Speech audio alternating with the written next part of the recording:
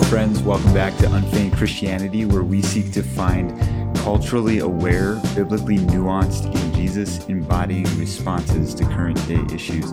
I'm excited to have Byran Smucker on the podcast today, and we talk about stats and data. Now, the thing that got me interested in this conversation, particularly why I wanted to have Byran on, is that I have observed in just some very casual usage of data myself, running some surveys and so forth, I've observed that it's easy to misrepresent data. I can kind of manipulate it to say what I want to say. And I've noticed that in Christian discourse, I've noticed how Christian authors use data. And sometimes I generally don't trust, or I just take it kind of with a grain of salt. When somebody's written a book and they've done this massive survey, I'm somewhat skeptical because there's just so many ways that we can skew data and not be honest with it. So Byran Smucker was the only person that I'm aware of, that I know of, who has a degree in statistics, and kind of seeing some of his comments every now and then, he'll share an article or something that has to do with stats. It's like completely not my world, but kind of interesting to poke my head into every now and then. Byran has a PhD in statistics and operations research from Penn State, and currently serves as an associate professor, teaches of statistics at Miami University in Oxford, Ohio. And so he's got training in this, he has experience in it, and I just wanted to have him on and discuss statistics. Now, I do want to highlight, we did not get into this much, but Byran has a blog, and one of the things he's fairly consistent on his blog is kind of his yearly reading list.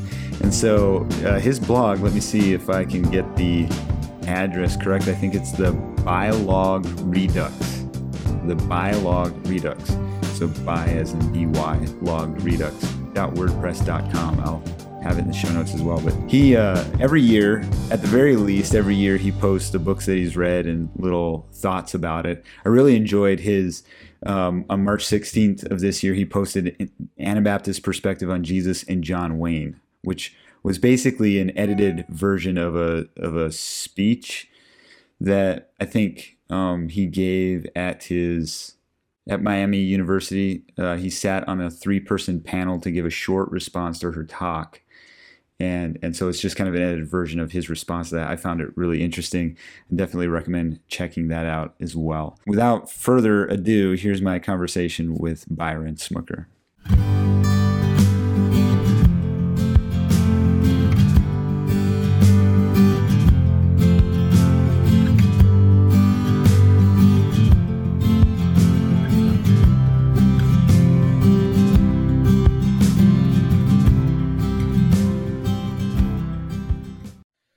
All right, we have Byran Smucker on the podcast today to talk about statistics. Byran, thanks for joining Unfeigned Christianity. It's a pleasure. Thanks for inviting me. So I've known you were my first, I guess, celebrity crush or whatever when you sang with AHQ. I would there you go. Put you guys in my it wasn't a Walkman, but like the CD players that you could strap on the side, and I would pretend I was singing Byran Smucker solos and everything. There you go. Well, AHQ got around quite a bit back in the, when was it? 2000s, early 2000s. Yeah, early 2000s. Never did quite have the voice that matched it, but it was fun to pretend at least. So, but it's good to have. I've heard. I'm not even sure where I discovered this, that you had gone to college for statistics, that you were kind of in that field, and particularly in recent years, I have been more and more intrigued with statistics, or just how we use data, and kind of some of that coming from my own anecdotal experience in discovering that, I can, like, it's just kind of without knowing what you're doing, you can kind of misuse data easily. And so I've had an increasing interest in having somebody on the podcast and just talking about stats and how Christians interact with it in discourse. And so the fact that you're not only do you have a degree in it, you're teaching it, I believe, Miami University in Oxford. That's you're the only person I know of in that field. And so I reached out to you and was like, hey, could we have a conversation about this? And you were kind enough to oblige. Maybe just to get us started, what got you into statistics? Like, what inspired you to pursue a career of statistics? Yeah. Well, first of all, you've done a lot of topics on your blog, probably statistics and data. Probably not going to get the most clicks for you. So, but that's okay. I'm happy to talk about it. I grew up enjoying school and enjoying math. And I had a couple of aunts who went to college, paved the way for me in that. And so I was just sort of like, okay, I'm going to go to community college. I'll go for engineering because engineering uses math. And eventually I went to Oregon State. I'm from the West Coast, from Oregon. And I got a degree in engineering, industrial engineering. And at that point I was like, well, I'm not real mechanical, so I didn't go on sort of that direction in engineering. And then like industrial engineering just wasn't quite what I was looking for. And so I was like, well, what parts of that do I like? And I like the statistics, sort of optimization, sort of the more mathematical parts of industrial engineering.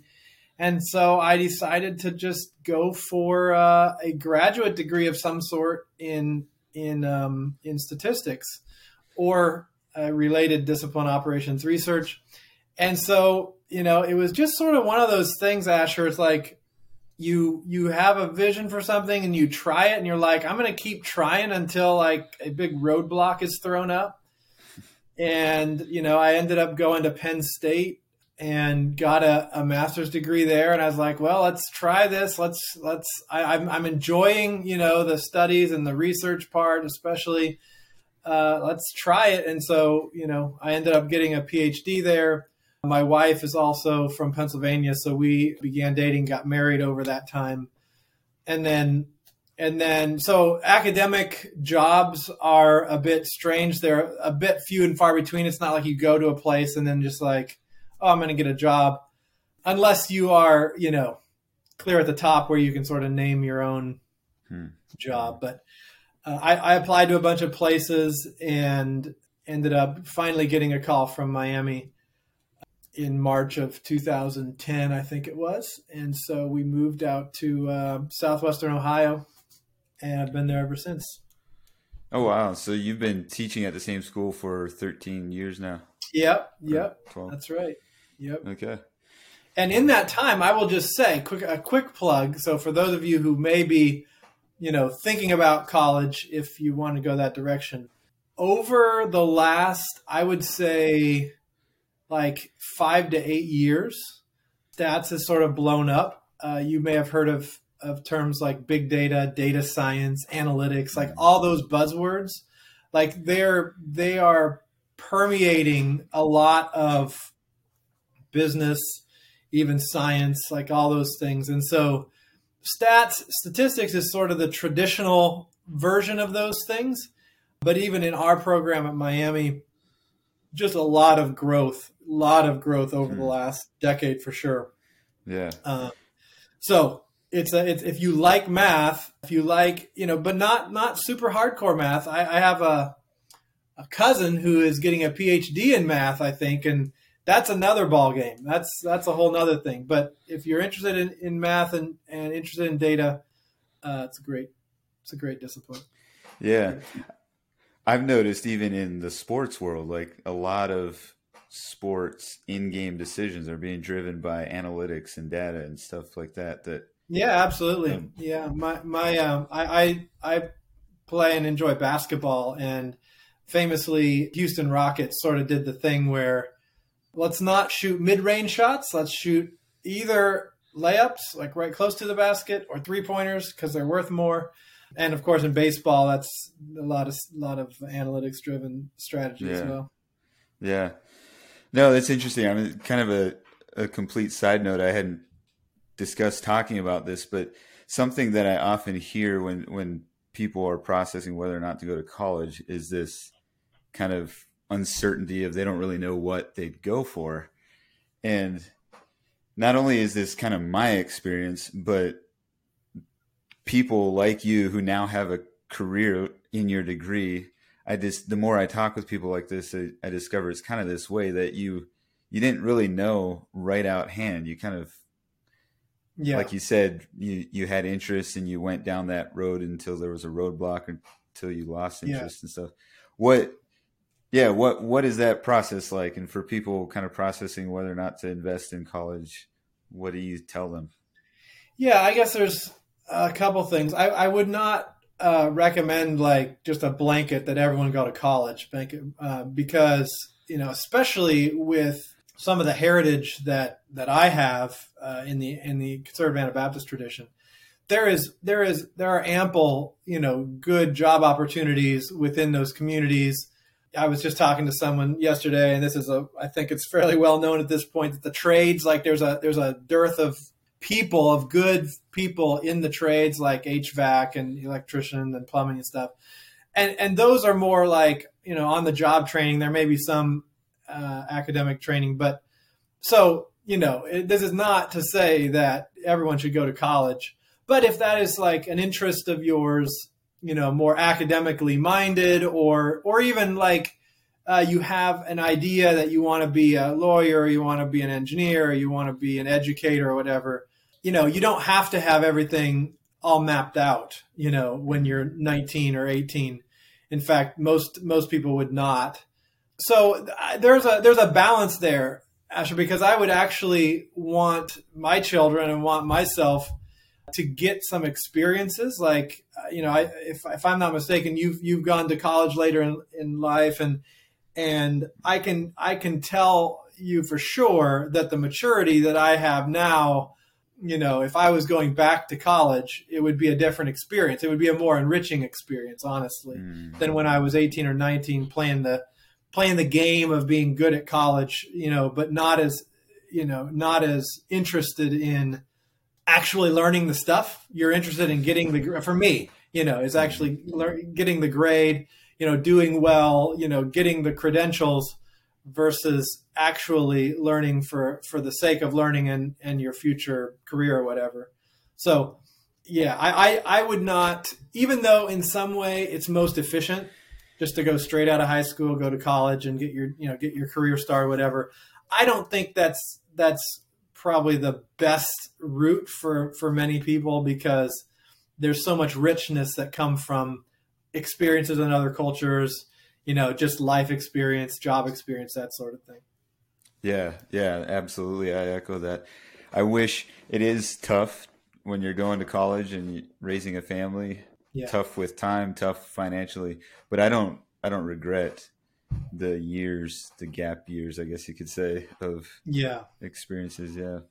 Well, one of the things that kind of tipped me over the edge of having you on the podcast was just some discussion about how particularly Christian authors, as an author myself, I think about some of this stuff, how we interact with data, and specifically when we have a message that we're wanting to communicate and then create a survey or something to kind of show or prove that message.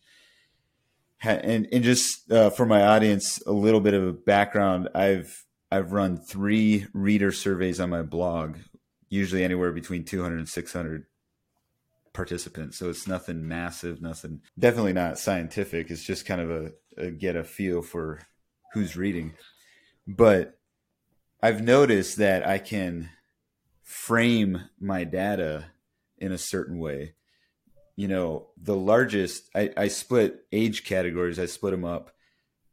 I think it's like 18 to 25, 26 to 35, 36 to 45, so on and so forth. And the largest readership, or the largest category, is the 26 to 35 range. That's like, if you look on what's the kind of graph where you have the different, like a bar chart. A bar chart, yeah. However, so it was tempting for me to say most of my audience is 25 to 30 or 26 to 35. However, there were actually more entries from people older than that. they were just the specific categories were smaller. And so particularly the recent past couple months, there's been a conversation kind of on Christian Twitter that I've been following between a couple authors that both did surveys, and they're both kind of trying to negate the other person's survey. And I just kind of follow it at a distance. And I guess I've grown a little hesitant to take Christian surveys super concretely anyways, just because they seem to often be done with a message they already want to communicate, as opposed to just kind of explore, like some data that I've researched in college projects, like is just, this group of people were literally just doing a study to see what the trends were, and then they wrote about what they found. And that has a different effect as opposed to doing a survey to try to show what you already think.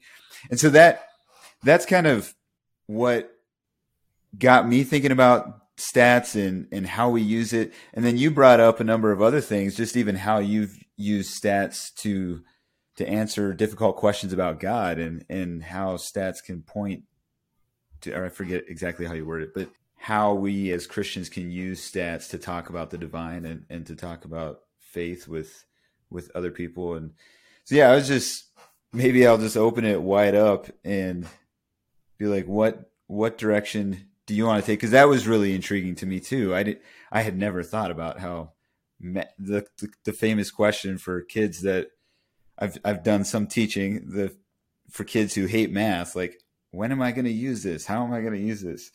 Or how does this glorify God? And just realizing that even numbers and stats and stuff can be a window into some of those difficult life questions that people will inevitably face is also intriguing to me. So I don't know. I'll just leave it wide open. Where would you like to go?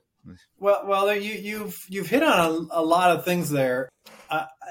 Maybe I'll start with keeping on my advertisement for statistics a little bit. So I've thought quite a bit, since I've spent such a large amount of my life, in statistics and around data.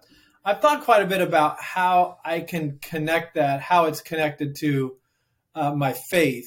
So let me just quickly say something about that, but then I get to the questions that you really have. So one way to think about what statistics is, if you're going to define it in just like a line, you could say it like this. You could say statistics is the use of data to make reasoned conclusions and decisions in the face of uncertainty.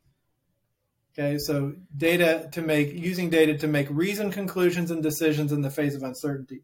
And if you use that as a working definition, you break that apart, you can come up with three really important virtues that are really easy to connect to our Lord and King Jesus. The reasoned conclusions part has this idea of we're trying to get to the truth. So statistics is really an epistemology. It's a way to know things or try to learn things about the world. And so if statistics is about making reasoned conclusions, then it cares about getting at truth. If it cares about making decision making, one of the interesting things about stats is that it's not typically done for the purpose of the statistics themselves. It's almost always done in service of something else or someone else, whether it's business, science, government, whatever. And so statistics is a service discipline. And so service is right there, helping people make decisions. And then the last one, in the face of uncertainty, statistics is pretty unique in that way. And we try to quantify not only what we know, but what we don't know. And so we'll say, okay, here's our best guess as to whatever you're trying to estimate, some number. But then we're going to put an interval around that. A confidence interval is what we often call it. And that represents like our uncertainty about what we're saying is true. And so there's humility there. And so like these virtues of truth, service, and humility are just right baked into the discipline. And if you're a Christian, I can say those things to my non-Christian students. But if you want to it's not a very big leap at all to connect truth, to connect Christ with truth is the way, the truth, and the life, to connect service with Christ. He served, humbled himself and became a servant. And then, humility is there as well. Like Jesus, as, God coming to be man, humbled himself. And so, I think it's good for anyone in any discipline, in any field, whatever you're doing. I think it's worth taking some time and thinking how your field specifically connects to your faith, to Christ. And it turns out in statistics, it's not all that hard to do. Have you been blessed by the work of Unfeigned Christianity? If so, I invite you to go deeper by becoming a member of Unfeigned Christianity on Patreon. All of our work is designed to help Christians find culturally aware, biblically nuanced, and Jesus-embodying responses to current day issues. And we could not do it without the support of our members. As a part of the membership, you get to go deeper into sorting through what does it look like to faithfully embody Jesus in a world and in our culture and time. There are 3 main tiers of membership. If you become an advanced member, which is the middle tier, I will send you a free copy of Lori and Matt Krieg's book, An Impossible Marriage. This is the best marriage book I've read. If you become an advanced member this month, I'll send you a free copy. Now, here's the really good deal. When you do an annual membership, you get 16% off. If you'd like to see more details, just visit asherwhitmer.com/member. So anyway, let me get to your question about the Christian discourse. It's interesting, your own experience about, framing the data that you've collected. So when you think about a survey, like we'll take your example there, the thing that makes it non-scientific is not the size of the survey. I don't know what your audience actually is, but 300 to 600 people, is probably adequate. And here's the big if the sample is representative of all of your listeners. That's the key. A self-selected survey, it probably is not representative. Because, you get nationwide surveys in the United States with just a few thousand. Okay, so they're going from a few thousand scaling up to millions. If you have a few hundred scaling up to, say, thousands, if you have that as your audience, the key is to get a representative sample. And that's the difficulty. The difficulty is you can't control who takes your sample, who takes your survey. And because of that, yes, it's probably, perhaps it's the more tech savvy, perhaps, that are taking the survey, or the people that are, maybe there's a personality quirk that makes some people more likely to take surveys than others. Like that's the difficult part.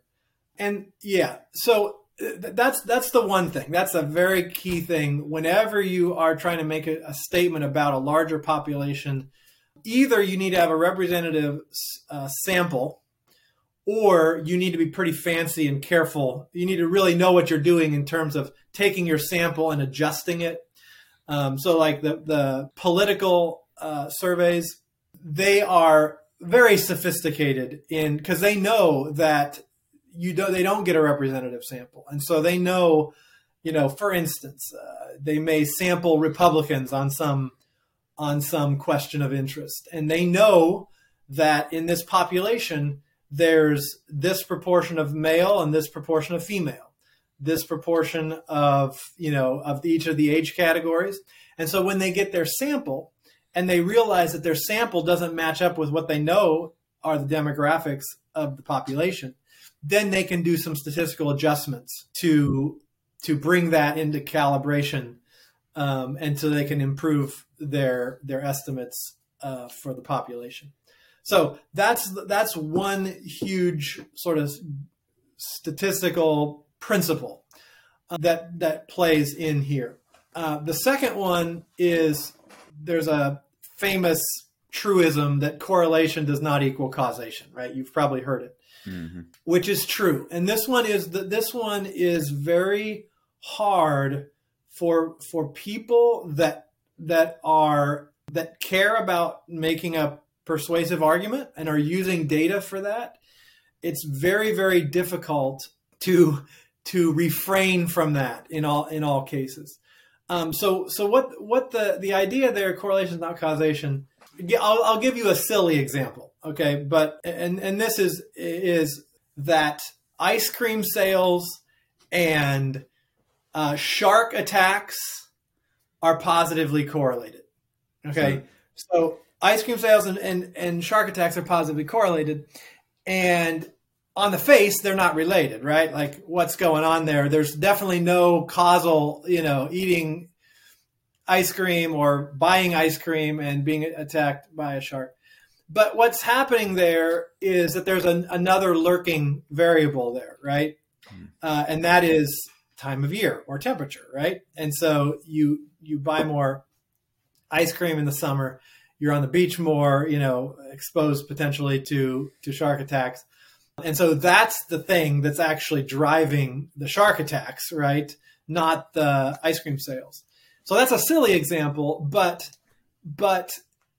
anytime you have a study where you are tempted to make these causal relationships, unless you have a very experimentally controlled study, and that's another topic, but for most of the questions that we care about, we don't have that option. So let me give you an example.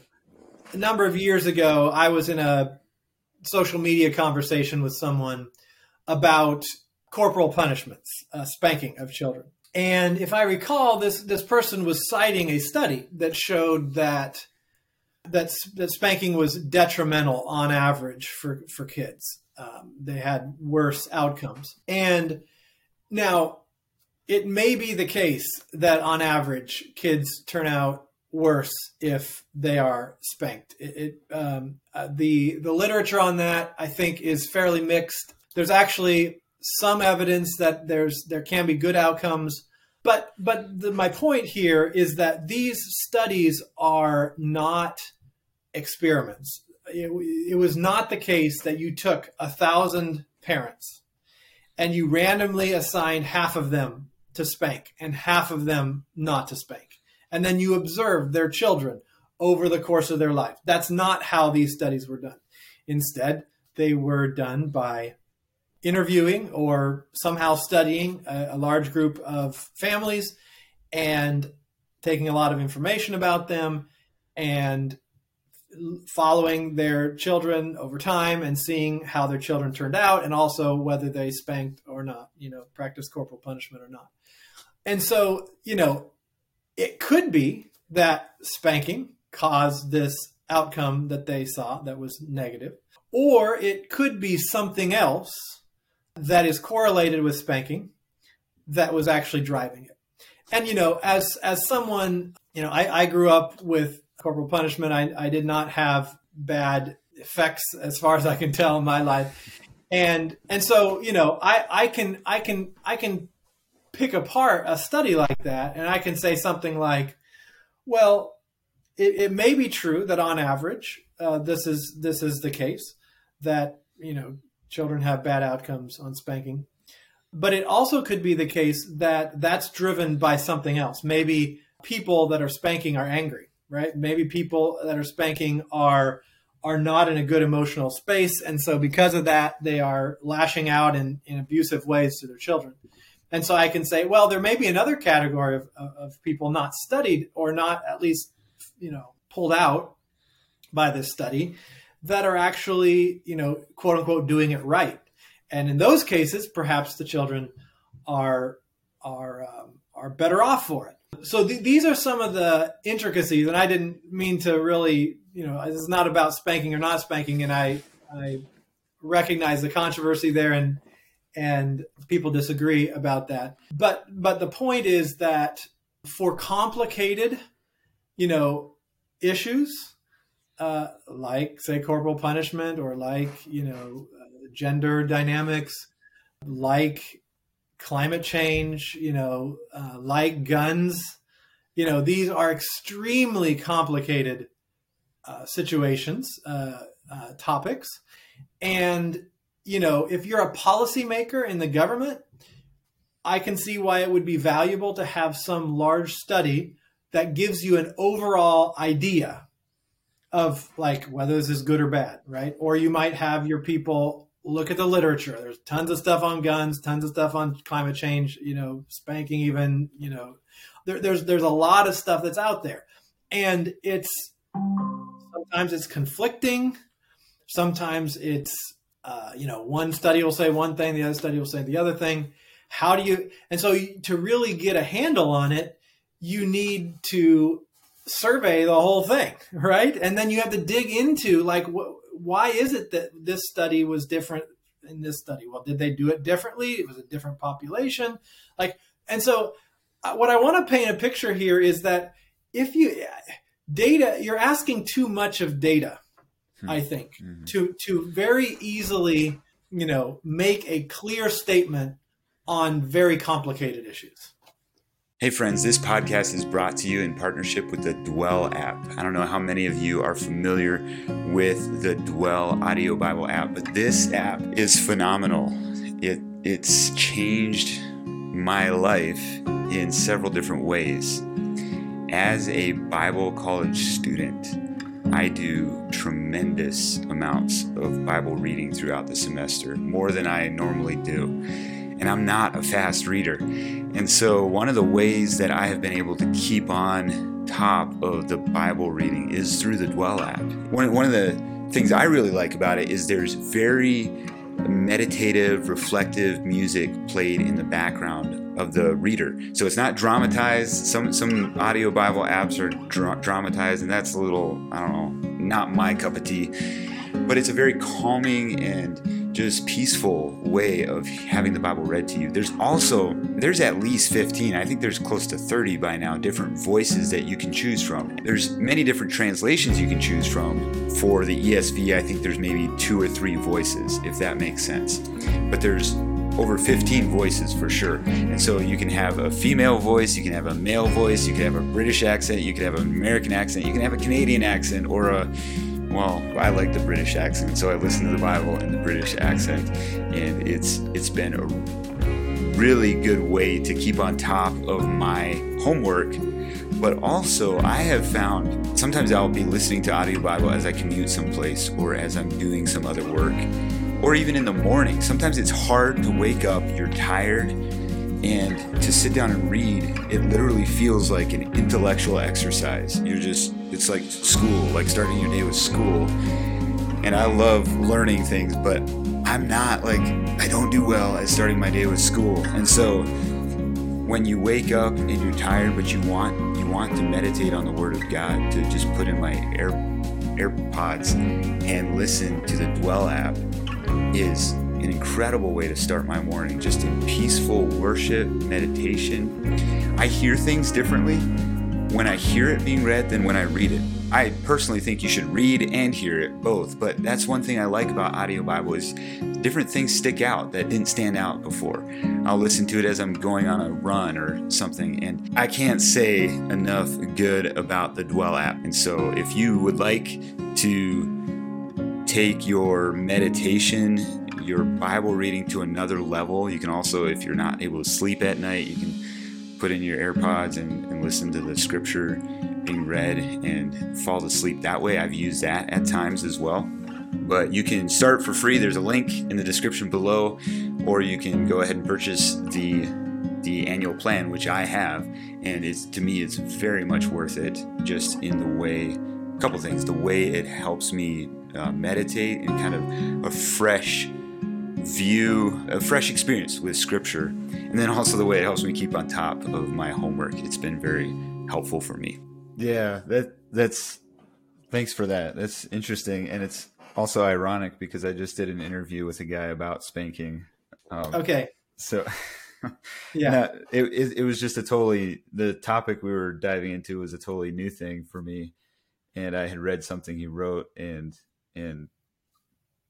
so was intrigued to have more conversation around it. But to your point, kind of a similar example maybe is I've written about my own journey, struggle with sexual addiction, and then finding freedom. And I've discovered in the years since publishing my book that roughly like 1 in 10 guys that I talk to face same-sex attraction. And that totally blew me away. I had no clue that was as prevalent of a thing.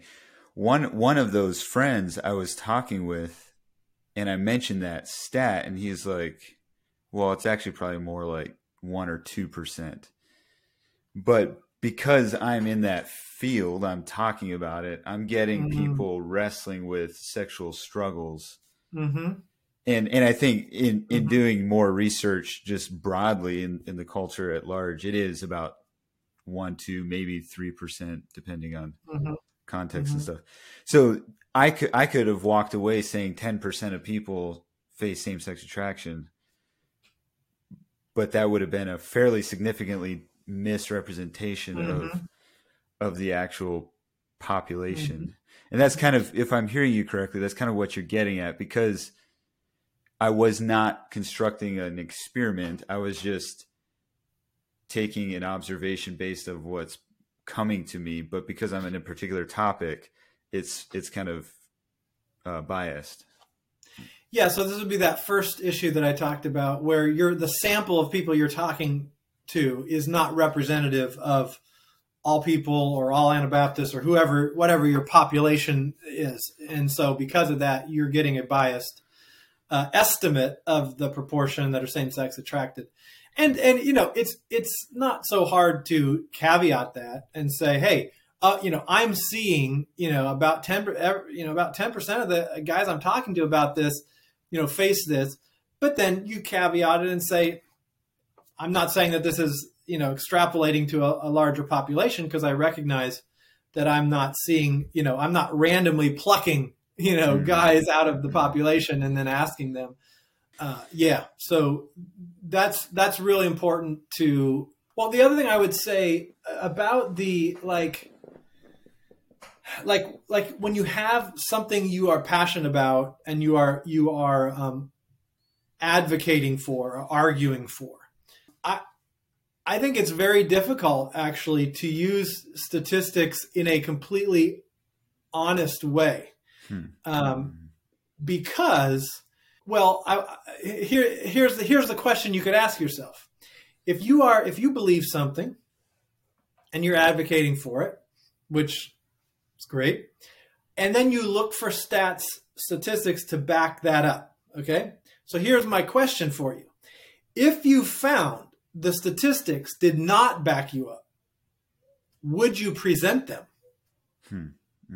If your answer is no, then I don't think you're using statistics, at least in an ethical way that, the discipline of statistics, I'm happy to say that they do take ethics fairly seriously. And, I have an ethical statement that the American Statistical Association put together. And, even though I have some fundamental disagreements worldview wise with where they're coming from, most of what they say in there, I fully agree with. And they say things like ethical statistical practice supports valid and prudent decision making with appropriate methodology. It says they seek to understand and mitigate known or suspected limitations, defects, or biases in the data. And they are very unswerving in terms of, you need to present what the data is saying, and you're not to twist it in any way. And so, even though it's strange, it to me as a statistician, it feels dishonest if you selectively share statistics. Now, this does not mean that if you advocate for a position and the statistics don't back you up, that your position's wrong, right? I think we have a tendency, probably a modernist tendency, to want to empirically validate what we believe. But it's not necessarily the case that all true beliefs will be empirically, validated, or it could be that there's some complexity that has not been accounted for, and so maybe it would be, validated if it was done the correct way or whatever. But just because you hold a belief and the statistics that you find on the internet or in the literature or whatever don't, align with that, doesn't mean that your belief's wrong, right? I think that this is a philosophical point, but there are deeper things about morality and ethics that transcend numbers. And so it's nice when, as an example, I believe very strongly in nonviolence and non-political work to change the world rather than using, coercion and politics. And so I could go out and search for, nonviolent movements and how they change the world, right? And I can find some examples of that. But what if, on average, it's better, by whatever measure you're talking about, it's better to use politics to change a culture than it is to use what I would see as the way of Jesus to do it. It doesn't mean that I'm gonna change my belief. My belief in Jesus' way of love and nonviolence is not open to an attack from empiricism, if you want to say it that way. And so I think a lot of our beliefs, especially ones that are core philosophical or religious beliefs, they may not be open to empiricism either. And I want to be careful there because, Christians can be accused, religious people perhaps, of just believing these things that are not good, and I can show you by the numbers. And so there's definitely a place for Christians to engage, critically with the sciences and the social sciences and these areas, and try to dig down and figure out, okay, this seems to show something at odds with what I believe, what's going on here. So I am not advocating for for an anti-intellectual bury your head in the sand sort of thing. I'm just arguing that we're probably over what's the word? We probably at times have given numbers and data and studies maybe too much purchase in our worldviews. Start with something that's deeper than that, and then go from there. Yeah. Kind of to what you said earlier, we can be tempted to ask too much from statistics or data. Have you had opportunity, and if so, how do you help someone process, particularly? I mean, I know some people who struggle to come to faith in Jesus because of ways science or data doesn't always line up with the biblical worldview. How do you help someone who's grown up in the Christian world, but then confronts that data doesn't always tell their narrative? And this, it could get into a bunch of different things. One thing that I've dealt with I'm in Bible college, which is a kind of a basic bachelor's of biblical studies degree, but just discovering that the numbers in the book of Numbers don't always match what has been found archaeologically in the Middle East as far as the amount of people that were in the wilderness time of the Exodus. There should be a lot more graves and dead bodies kind of discovered and so forth. And so kind of processing that. I don't know. Have you had much experience with that with people, and how do you walk them? Yeah. So, the big question regarding that would be evolution and the age of the universe and the age of the earth and all that. And things like archaeology in the Old Testament, that sort of stuff. So how I think about that is I'm with Paul in 1 Corinthians 15 that says, if Jesus didn't rise from the dead, then we're wrong. And so that's the empirical part of Christianity, if you will, that I hang my hat on. And that one is, if Jesus didn't rise from the dead, then Christianity is wrong. If Jesus did rise from the dead, okay, then there is some reconciliation of these seemingly difficult questions. I mean, there's a tremendous number of questions that come up when you take a hard look at the Old Testament through 21st century eyes, in terms of how certain groups of people were treated in the law, how God's people, killed other ethnicities or other tribes, like that violence, all that stuff is difficult for many people.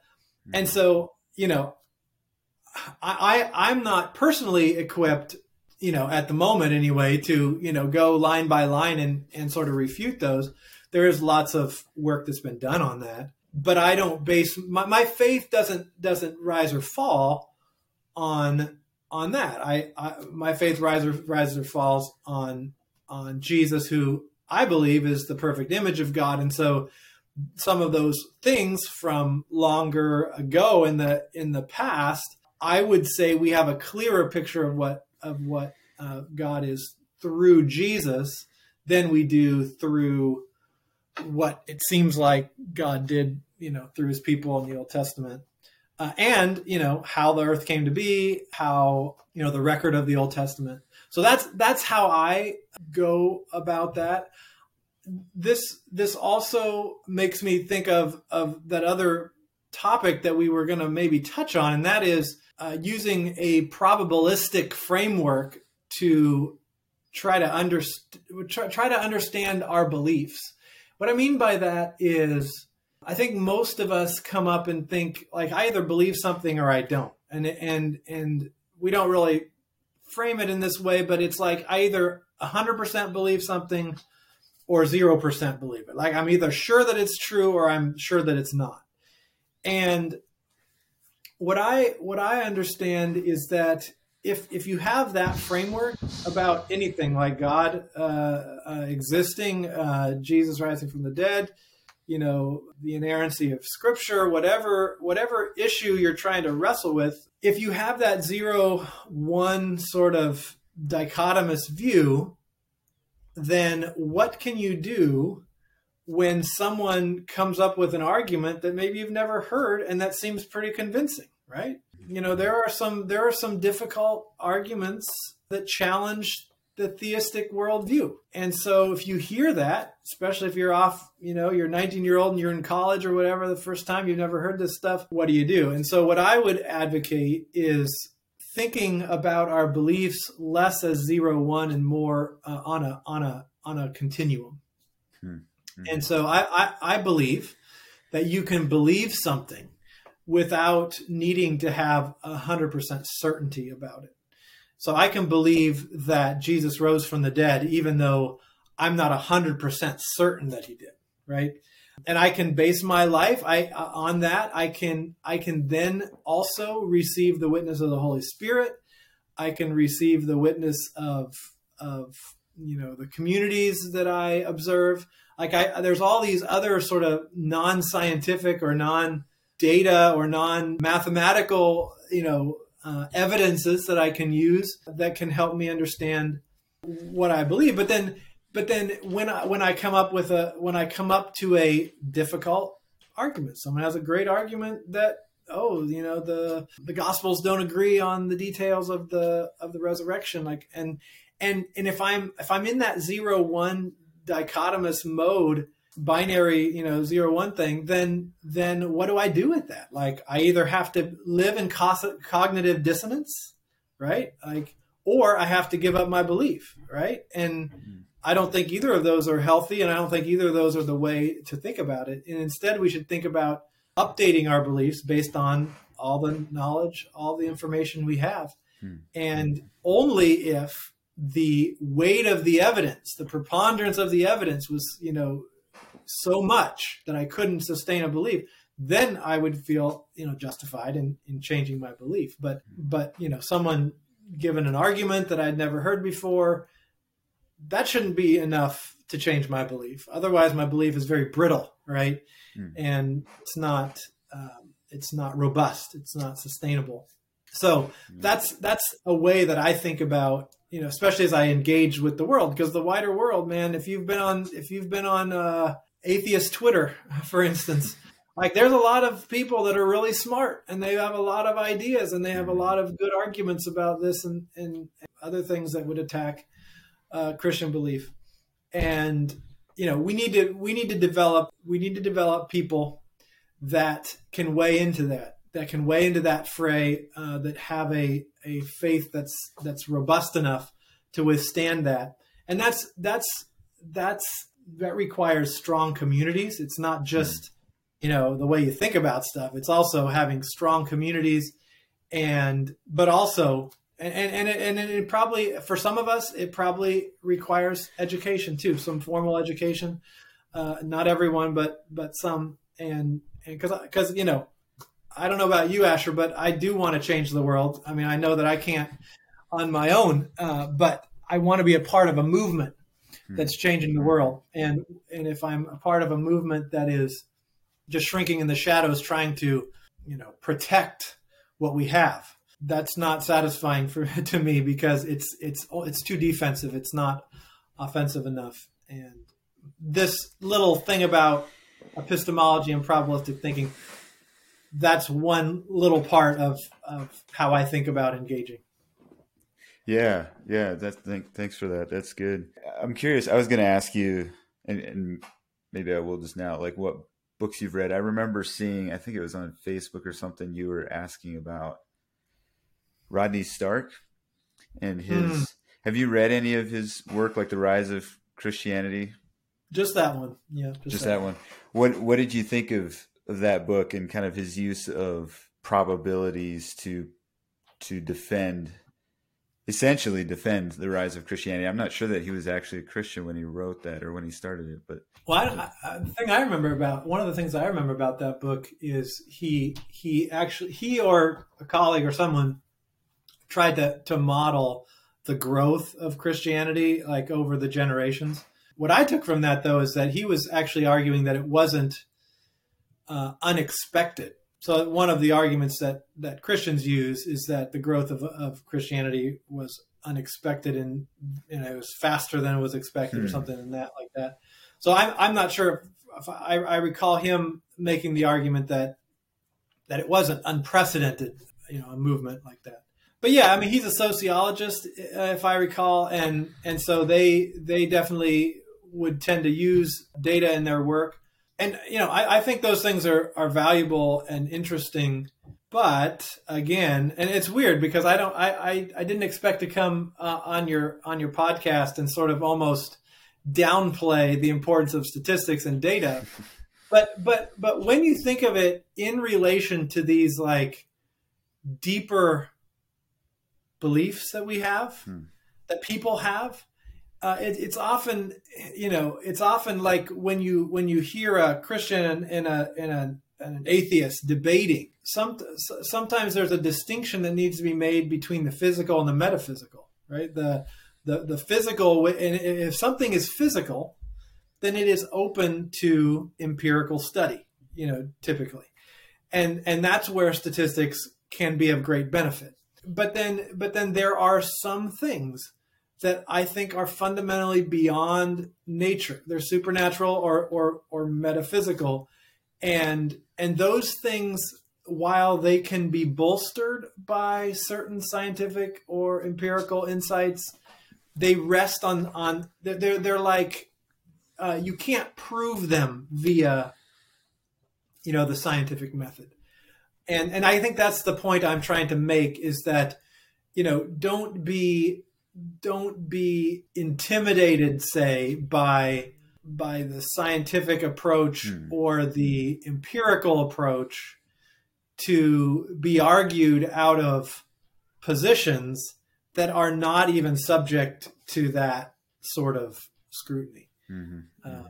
Make sure that your metaphysics, the things you believe about things beyond nature, like whether God exists and how God works in the world, those shouldn't be subject to, or I don't know. I'm sort of thinking a little bit on the top of my head here, Asher, and so I'm a little worried that I'm dualizing Christianity in our lives. I do not believe in a dualism that says here's the scientific part and here's the Christian part. I think it's all one reality.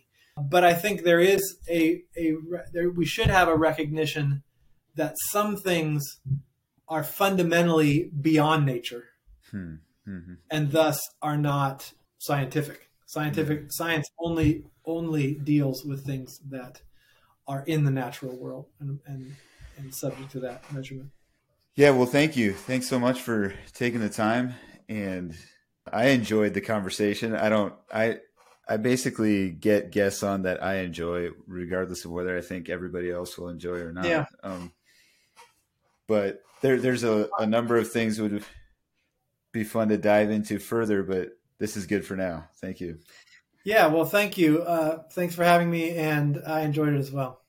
And thanks for listening to this episode with Byran. I hope you enjoyed it. For the sake of time, I'm cutting out the last 20 minutes of our conversation, and those who are members of Unfeigned Christianity on Patreon can access the expanded version. I trust you have found the conversation this far helpful and inspiring and even just thought-provoking as we learn how to interact honestly with data. We do get into some conversation. He just briefly brought up like how he interacts with data when it doesn't actually back up his belief system, and what do you do with that? And I kind of bring up this whole conversation of deconstruction and just how like when we bump into specific statistics that don't prove our Christian worldview, what do you do with that? Or when we're studying scripture and we discover there's things that archaeology is finding that doesn't quite match what we just kind of thought or assumed from scripture, how do we navigate that? Also, I had a conversation about kind of his perspective on COVID and how Christians use data during COVID and how he navigated that, as well as just what does it look like for Christian authors to use data honestly in their writing. So if you're interested in the final 20 minutes of this conversation, visit either the link below or just go to asherwhitmer.com/member and you'll see the various sign-up options there. Now, to access this expanded version podcast, there are 3 tiers. All you need is the lowest tier, which is $10 a month. You get access to all expanded podcast episodes as well as deep dive essays. So if that interests you, if you'd like to hear more of our conversation, check out the link below. Thank you. Unfeigned Christianity is brought to you by our members at Patreon. As a part of the membership program, you receive 2 deep dive essays a month and expanded versions of all our podcast interviews. If you would like to become a member, visit www.asherwhitmer.com/member. Unfeigned Christianity podcast is also a part of 2 networks, the Restorative Faith Collective, where we have conversations about race, perspectives, and relationships in an Anabaptist context. To learn about more articles and podcasts, visit www.restorativefaithcollective.org. The second network is the Kingdom Outpost, where we talk about what it looks like to live as Jesus' nation in today's world. For more podcasts and articles, visit kingdomoutpost.org. Thanks for listening.